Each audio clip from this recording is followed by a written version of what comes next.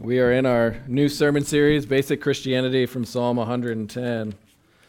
And last week, which I would encourage you to check out if you missed it, one of the things we talked about is when you read Psalm 110, packed in there is every part of the Apostles' Creed. It's either really obvious, right, Jesus, the King, or you can get there by easy implication. And so what we learned last week is that Psalm 110 is this long promised good news announcement that this is what God was going to do through his son, Jesus. Right? That he would send Jesus to be king and priest, to die and rule for sinners, and God will not change his mind because of who he is. And so today what we're going to do now is just start working through the Apostles' Creed, and I want to start with this it's an ancient creed. It's an ancient summary of what the Bible says. And it starts with, I believe in God the Father Almighty, maker of heaven and earth. And so let's read Psalm 110. Again, I'm hoping maybe you'll memorize Psalm 110 as you hear it over and over again as we go through it, either by accident, hopefully intentionally. So let's read God's word. It's the power of the gospel to change us. So let's listen to him speak. This is God's word, a psalm of David. The Lord says to my Lord, sit at my right hand until I make your enemies your footstool. The Lord sends forth from Zion your mighty scepter. Rule in the midst of your enemies. Your people will offer themselves freely on the day of your power in holy garments. From the womb of the morning, the dew of your youth will be yours. The Lord has sworn and will not change his mind. You are a priest forever after the order of Melchizedek. The Lord is at your right hand. He will shatter kings on the day of his wrath. He will execute judgment among the nations, filling them with corpses. He will shatter chiefs over the wide earth. He will drink from the brook by the way. Therefore, he will lift up his head. And this is God's word. It is true and trustworthy and revealed to us in love. Let's pray. Our wise Father and Almighty God, we say again with David, who are we that you pay attention to us, that you communicate to us? We have been honored more than we know, and so I pray as we hear you speak today, do not let us take that for granted. And so we ask now that as we hear, you would give us ears to do that. You would renew and strengthen our faith in you as our generous Creator, our Almighty King, our good Father, who gives us his best. Himself, Jesus, his Son. And so, Holy Spirit, come and change us to become like our Savior who first loved us. Make us a people loving and generous as we see your generosity in creation. In Jesus' name, amen. He said the Apostles' Creed is an ancient summary of the Christian faith, and it talks about God being the Father Almighty, the maker of heaven and earth. And so when you come to Psalm 110, really the question that we're asking is, who is this Lord God who would promise to send somebody to put every enemy on the earth under his feet? Right? Who is the Lord who would promise and plan to send someone greater than a king of a small kingdom in Israel, David, to defeat evil, to defeat sin, to defeat suffering, and to even bring his enemies and make them on his team, to join the Lord's army, so to speak. And I know when we read Psalm 110, especially if you're a longtime reader of the Bible, one of the things you just take for granted is the beginning of the story. Right? Who is the Lord? Well, he's the Creator. And we go, yeah, I've heard that before. Right? We just forget that the Lord is the Lord of creation, and we just automatically fill in the gaps because it is familiar. And so Psalm 110 starts with this earth-shattering good news announcement about Jesus, that the Lord, the maker of heaven and earth, will not give up on his creation on us by sending this great king, someone to sit at his right hand as he will put enemies under his feet. And so what I want to do is we're going to look at creation, the doctrine of creation, is just remind you that when we talk about Jesus as Redeemer, it's good news because the creation story is true. That Psalm 110 is connected to a bigger story that began with, in the beginning, God created the heavens and the earth. And Psalm 110 is answering the question of what will God do now that creation is fallen and ruined by us, his cosmic enemies who have committed cosmic treason. And his answer is to send a king and a priest to make things right again. And so, you want to know what basic Christianity is? Basic Christianity starts with this, that everything that exists, that moves, that lives, that has its being, it's all due to the personal pleasure and power and will of the Lord Yahweh, the maker of heaven and earth, the Lord of Psalm 110. And so we're gonna meditate on that. What does it mean to say God is our maker? And so before we do that, just pause for a moment. Think about your week. How much time did you spend in this last week outside of church functions? Think about everything you read other than the Bible, every store you walked into, every restaurant you ate in, every music you listened to, every TV show or movie you binged, the conversations you had with a coworker. I mean, how often did this whole idea, did somebody come and speak to you and say, the Lord is creator? Right? It's not very often outside of these walls, outside of on Sunday morning. Right? I mean, most of what we get is silence. You just have to do you this week. In some cases, you get the exact opposite, right? Where you're taught that the world has an indifferent, impersonal beginning, that we're the accidental reaction of two atoms colliding just right, and everything just happened to just show up, and here we are, so you just live your life until you die. Right? When I was in college, I got to visit and go to a biology 101 class at the University of Buffalo, visiting a friend. And one of I've never forgotten it. It was the way the course started was a video made by the professor.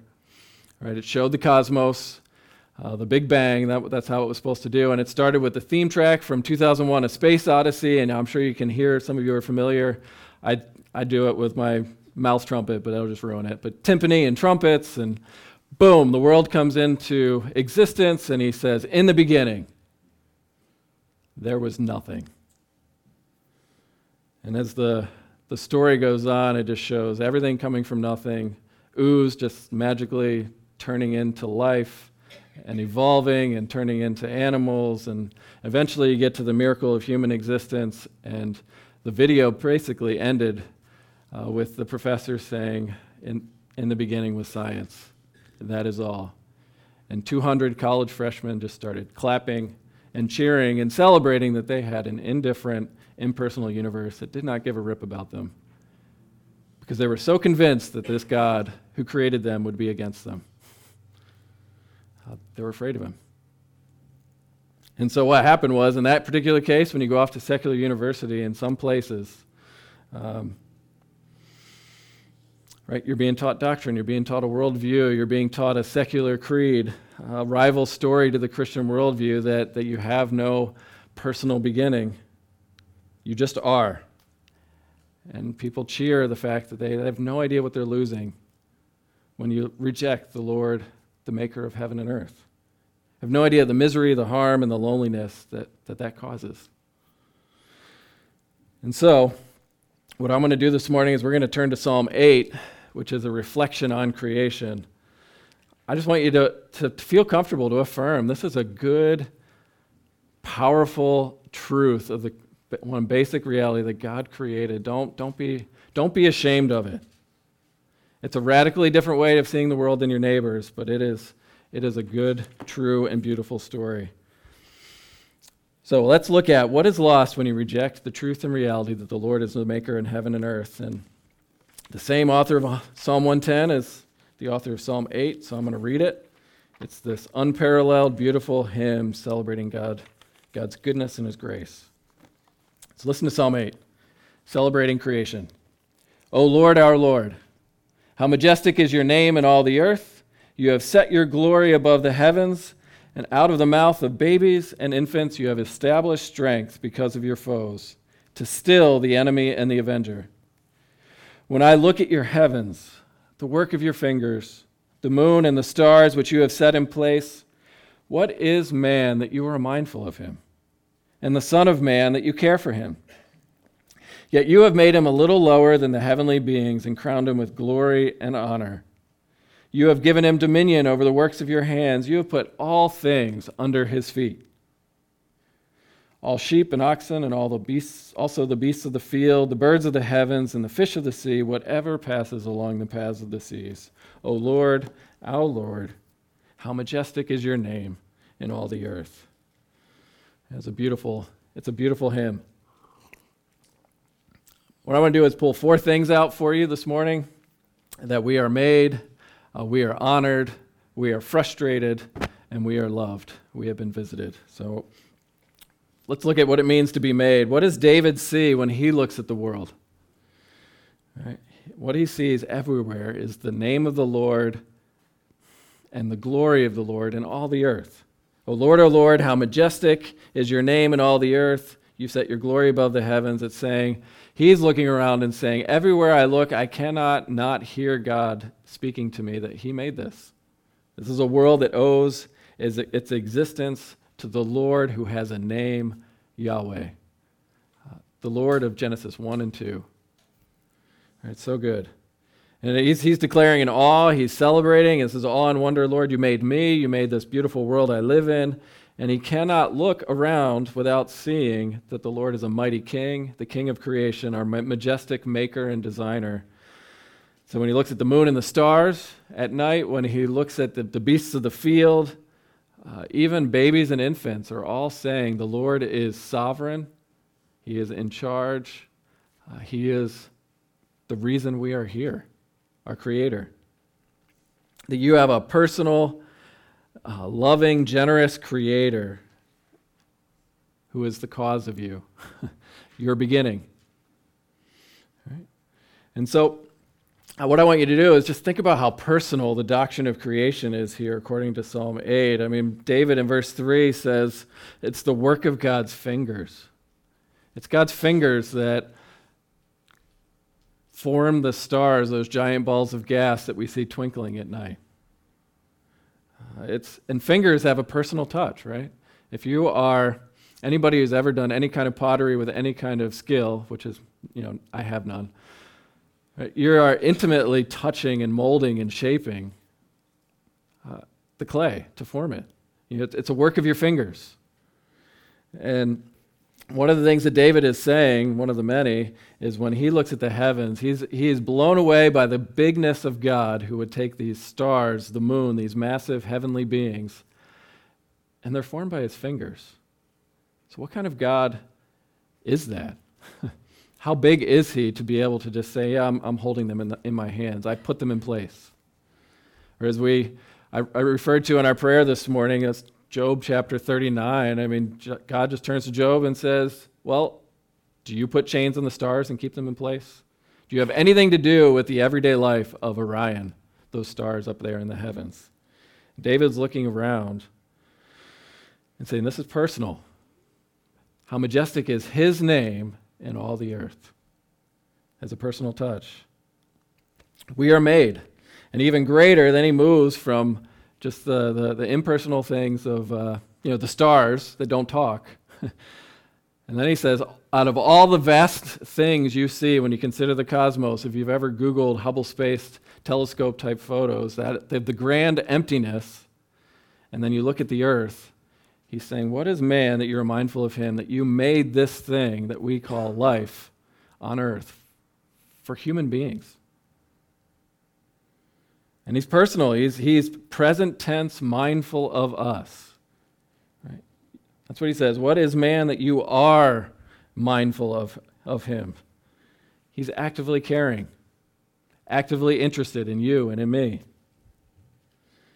If you want to tie all that together, that we, you and I, have been made by the same fingers that formed the Milky Way, countless other galaxies, and the one who made that with the very word of his power pays attention to you, pays attention to me. We are made. I believe in God the Father Almighty, right? Almighty power, the maker of heaven and earth. Or as our confession says, the Westminster Confession of Faith, here's why you are here. It pleased God, the Father, the Son, and Holy Ghost, to show his eternal power, his wisdom, his goodness, to make in the beginning from nothing the world and everything in it. And in the space of 6 days, all very good. David's just tapping into that. Right? And so let me ask you, do you know how to do that? Do you know how to go out into the world and see something other than your own world? Right? Do you know how to go out and look at creation and see beauty? Right? I mean, part of it, yeah, you go into the Adirondacks and you feel the sun on your face and light dancing among the leaves. And it's refreshing, it's transcendent, it's a spiritual experience, as some people will tell me. But do you know how to trace the sunbeam back to the one who made the sun? That's what it's there doing. It's screaming God's glory, his power, his wisdom, his beauty. And then say, he cares for me, as David says. What are human beings that you would care for us? And I love how one of the authors that helps me do that is a guy named N.D. Wilson. And here's how he describes the doctrine of creation. He says, in the Christian story, the material world came into existence at the point of speech. Right? God spoke. And that speech was ex nihilo, from nothing. God did not look around for some cosmic goo, nor did he recycle or cut up some old gods to make something new. No, he sang a song. He composed a poem. He began a novel so enormous that even the Russians are dwarfed by its heaped up pages. Saying, you are spoken. We stand on a spoken stage, the spinning kind, talking about the earth, the round kind, the moist kind, the kind of stage with beetles and laughter and babies and dirt and snow and fresh cut cedar. And he's just looking around and saying, do you see how amazing the spinning world is that we live in? And we live on a stage where God is the playwright. And you can see why David explodes. How majestic is your name in all the earth. You cannot escape him. You cannot escape his goodness and his beauty and his majesty. And majesty is a great word. Try that. Try it again, because majesty is about God's strength and power. Right? You think the majestic mountains, how strong and enduring they are. But it's also a beauty word that grabs your attention. That's what we talked about a couple weeks ago. Beauty is something that grabs you by the face and forces you to stare at it. David says that's the truth about God. How majestic is your name. You cannot look anywhere on earth without seeing the beauty and majesty of this personal God who made you. That's all packed into, I believe in God the Father, Almighty, maker of heaven and earth. That's the Lord of Psalm 110 who promised long ago to send Jesus to die for you. And so, let me pause for application, because creeds are practical, right? I know you may have heard deeds, not creeds. What the creed is doing is summarizing Psalm 8 and the whole story of the Bible, and what Genesis 1 is telling you to do is just to go outside when you can. Look at the dirt, look at the skies, look at the heavens. Just learn to look for the majesty of your God, and you will see it. And then ask, who am I that he would pay any attention to me? Because it's so easy in the busyness of work and family and pressure to just keep your head down and just not look around.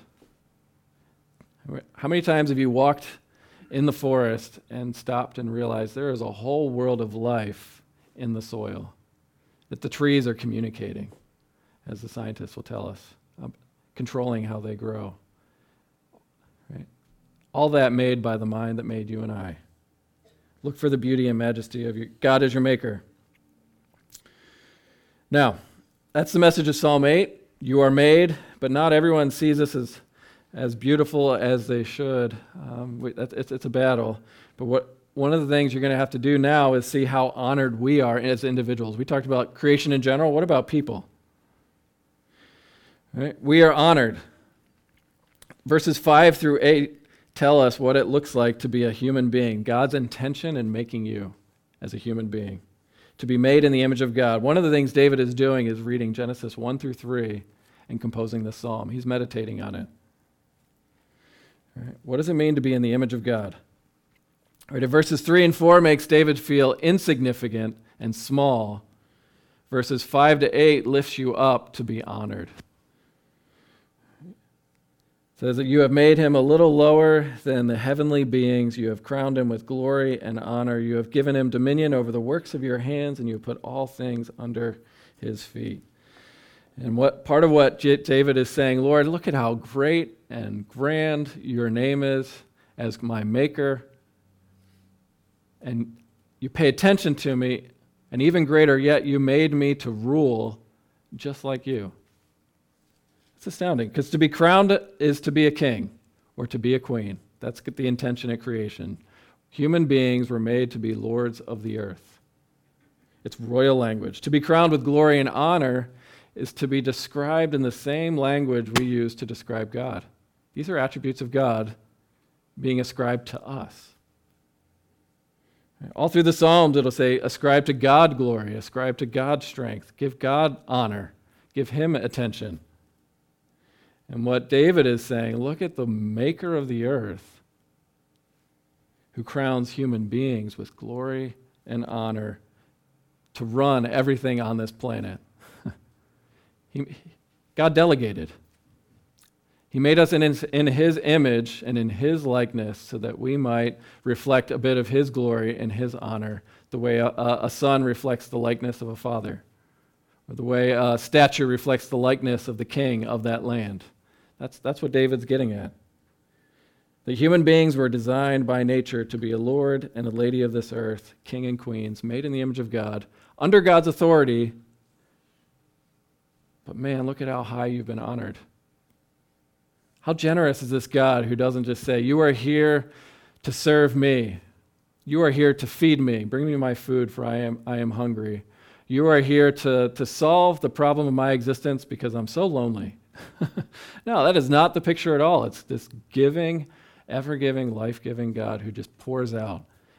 And that's why he made us in Psalm 8. Your Creator loves you and sustains you and endowed you with dignity and significance just by virtue of being human. That is a high honor, a king and a queen. And so if you just, part of my frustration of this sermon, my mind went in 101 different directions, but we could come back and do a whole sermon on the image of God. Part of it is you're made to know the God who made you. But one of the astonishing implications is David, the king of Israel, right? He's at the top of his pyramid scheme, so to speak, in Israel. When he says human beings are crowned with glory and honor, he also has in mind his servants, those who would wash his feet, because they're human. Right? What are human beings that you would create them so?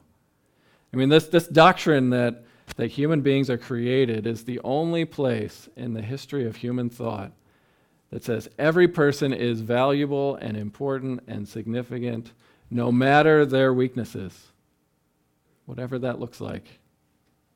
Right? David would eat meals with Mephibosheth, which was of the family of his enemy, King Saul, who was dropped as a child and was crippled in his feet. And to be crowned with glory and honor, to be made in the image of God, is to have as much right to life as the king, because he belongs to the Lord. Right? And this is incredibly radical, because nobody knows how to say everybody matters without the doctrine of creation. We're trying, but Freud, he would say people are trash. Right? Somebody you want to go to for counsel. Stalin, right? To him, people were just a statistic, as millions died. Supreme Court Justice Oliver Wendell Holmes, he says, I see no reason to say a baboon or a sand I see no difference to see that human beings are any more important than a baboon or a grain of sand. Right? So if I were to go grab Samson, but that would ruin his whole day, right? And held up a bag of dirt, what's more important? Everyone in here wants to say the child. But without a personal God, you have no reason to say the sand matters more than the baby. Right? David is rejoicing at the honor God gives us when he made us. He gives us dominion over the works of his hands to put all things under our feet. The world was given to human beings to rule as he rules, to have everything subjected to you. Now, just you hear that, right? That you are a king, and queen, made in the image of God, made in the likeness of God. Anyone else here frustrated and feel like this is your life? Right? Do you feel like a king and queen right now, based on what happened, even in the last week? Right? You should hear the record scratch sound, like, wait a second, David, what are you talking about? Nothing is in subjection under my feet. It's just an illustration to say, I'm in control. Right? What control do you have? That's what I'm saying. We're made, we're honored as those who are made, but we're also frustrated and fallen. We're fallen kings. Because I find Psalm 8 frustrating as well as beautiful, and so does the New Testament. Because Psalm 8 says you were designed to be here, but I feel like I'm down here getting stomped on. Crowned with glory and honor, but what animals really listen to you? Right? And I'm supposed to be a lord of the earth, and when I was 12 years old, I got a cow hoof print on the chest. And if this cow was supposed to be under my feet, right, or on my plate, it didn't taste like it because I was in the gutter. I mean, do you see how frustrating this psalm is? Because it doesn't describe the world we actively live in right now. Because we have enemies. I mean, what in your life do you actually have dominion over? When you're driving on Route 87 and a deer smashes up your car? Or is all the things we prayed for this morning is our bodies, no matter how hard we try and hold on to, they remind us who's in charge. Gravity wins. We're getting old. Or parenting. Right? If all things are supposed to be under my feet, then everyone would listen to me. My kids included, and my kids are saying the same thing, and that's why we have conflict. Right? Or if you're at church on Sunday a couple weeks and Microsoft decides to update the computer, right? I mean, you can just spend a lot of time just meditating on how frustrating this is, because if we are made to be here, this is not my experience. So what is David talking about? Right? If I'm made in the likeness of God, why can't I tame my tongue? Why can't I stop from lashing out and hurting the people I love most? I praise God on Sunday, and then I go out and praise people made in the image of God. James would say that's not how things are supposed to be. All things under our feet. Verse 2 says there are people in this world called avengers and enemies who hurt, who harm, and who use power, this honor God's given them, the responsibility to steward this world well. They use that for their own ends, and they harm other people. And if you read the whole Bible, you realize that that's also describing me. And so if Psalm 8, really what it's getting you to do is saying, this is what God intended. Look at how far away from where we really are. If God made human beings a little lower than the angels, a little lower than the heavenly beings, to put all things under our feet, why do I have so much suffering in my life? It makes you long for a new creation, life everlasting. And that's point 4. Right? If we're made and we're honored, we're not feeling that honor because life is winning. The point of this psalm says we are visited. Right? It's because there's so much suffering that people will look at the vastness of the cosmos and say, well, there is no creator. He doesn't care about me. But listen again to verse 4. What is man that you are mindful of him? What is this, and the Son of Man that you care for him? And if you are have read the King James or hold on reading the New King James, one of the interesting things is it says, what is man that you are mindful of him, and the Son of Man that you visit him? Right? So what does it mean for God to think of you and to remember you? What does it mean to be thought of and cared for? It means to be visited. That is a powerful statement. Right? I remember my grandfather. Right? I'll call him from time to time or send him a birthday card. My grandfather is a retired farmer who's getting older. He's 86. He lives alone. I can tell him I remember him. But the way to remember him in the most personal way possible is to show up at the farm, to give him a hug, to spend time eating, to talk to him. And so what David is saying is, what is man that you are mindful of him? What are human beings that you come to visit them? That's what the maker of heaven and earth does. And it's just a mystery at this point until you get to Luke chapter 1, verse 68, when it says, "Blessed be the Lord God of Israel, for he has visited and redeemed his people." It's saying that Lord literally came down to earth. It's celebrating the birth of Jesus. He came to visit. That because of the tender mercy of our God, it's like the sunrise himself shall visit us from on high to give light to those who sit in darkness and in the shadow of death, to guide our feet into the way of peace. See, Psalm 8 makes you, it doesn't leave you satisfied with just the poem, it makes you look forward.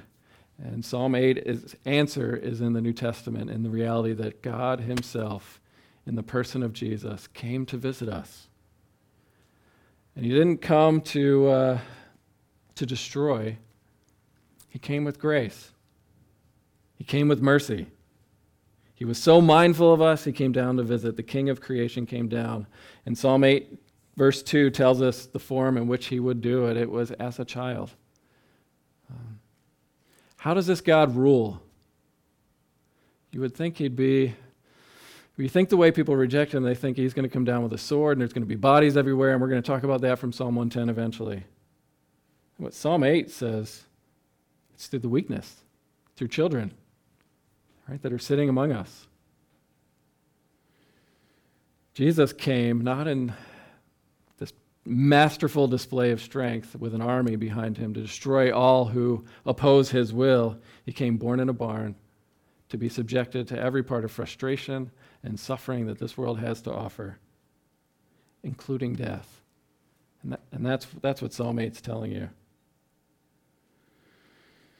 Jesus knows how frustrating it is to be human because he, the King of Kings, became the servant of his enemies, even to death on a cross.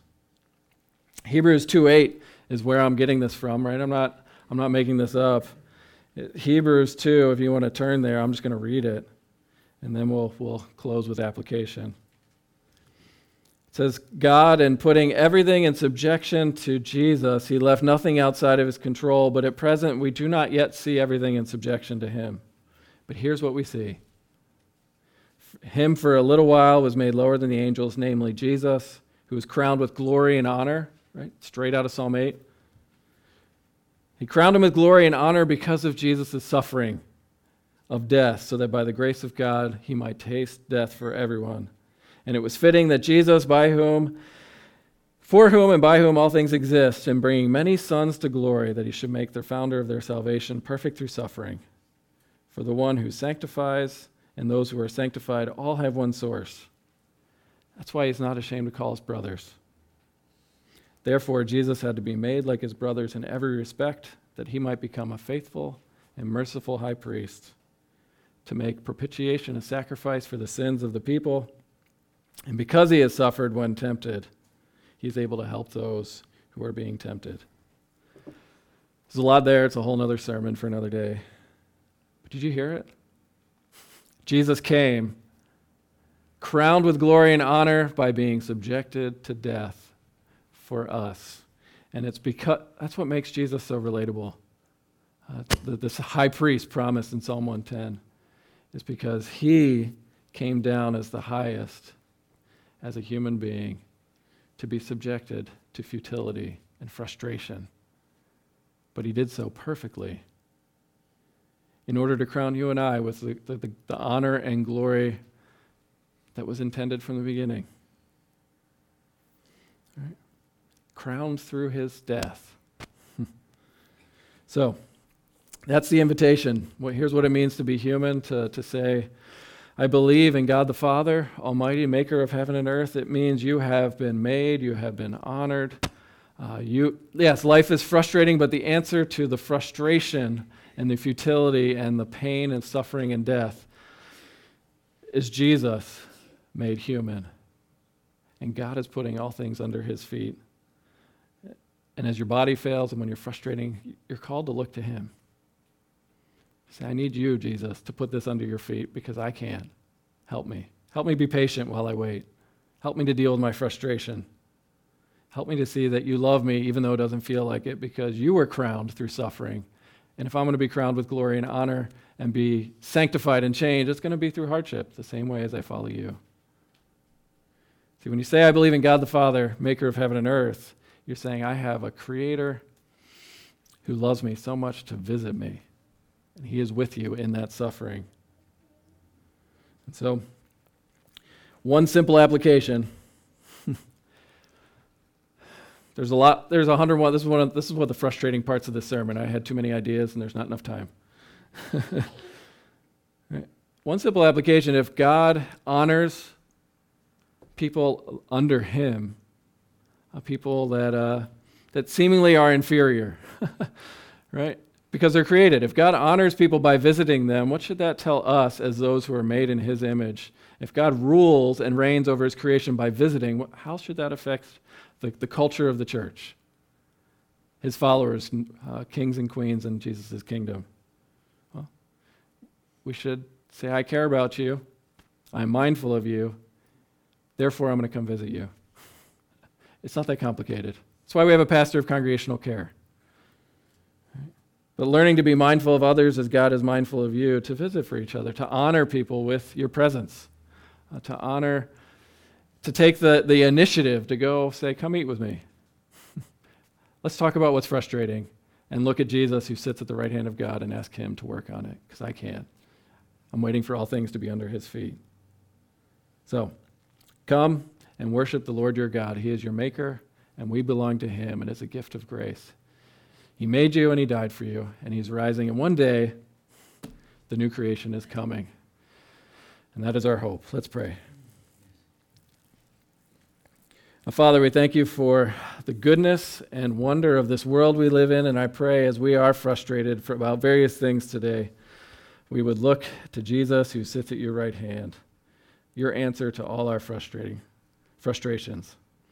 And give us eyes to see him and a heart that is willing to trust him even with our unbelief. And if there are those who are trying to figure out what all this means, well, show them that you have visited us in real space and real time in human history because you love us and want to dwell on earth with us. Until then, give us the strength to be patient, to endure all things, because you first endured all things for us. We pray this in Jesus' name. Amen.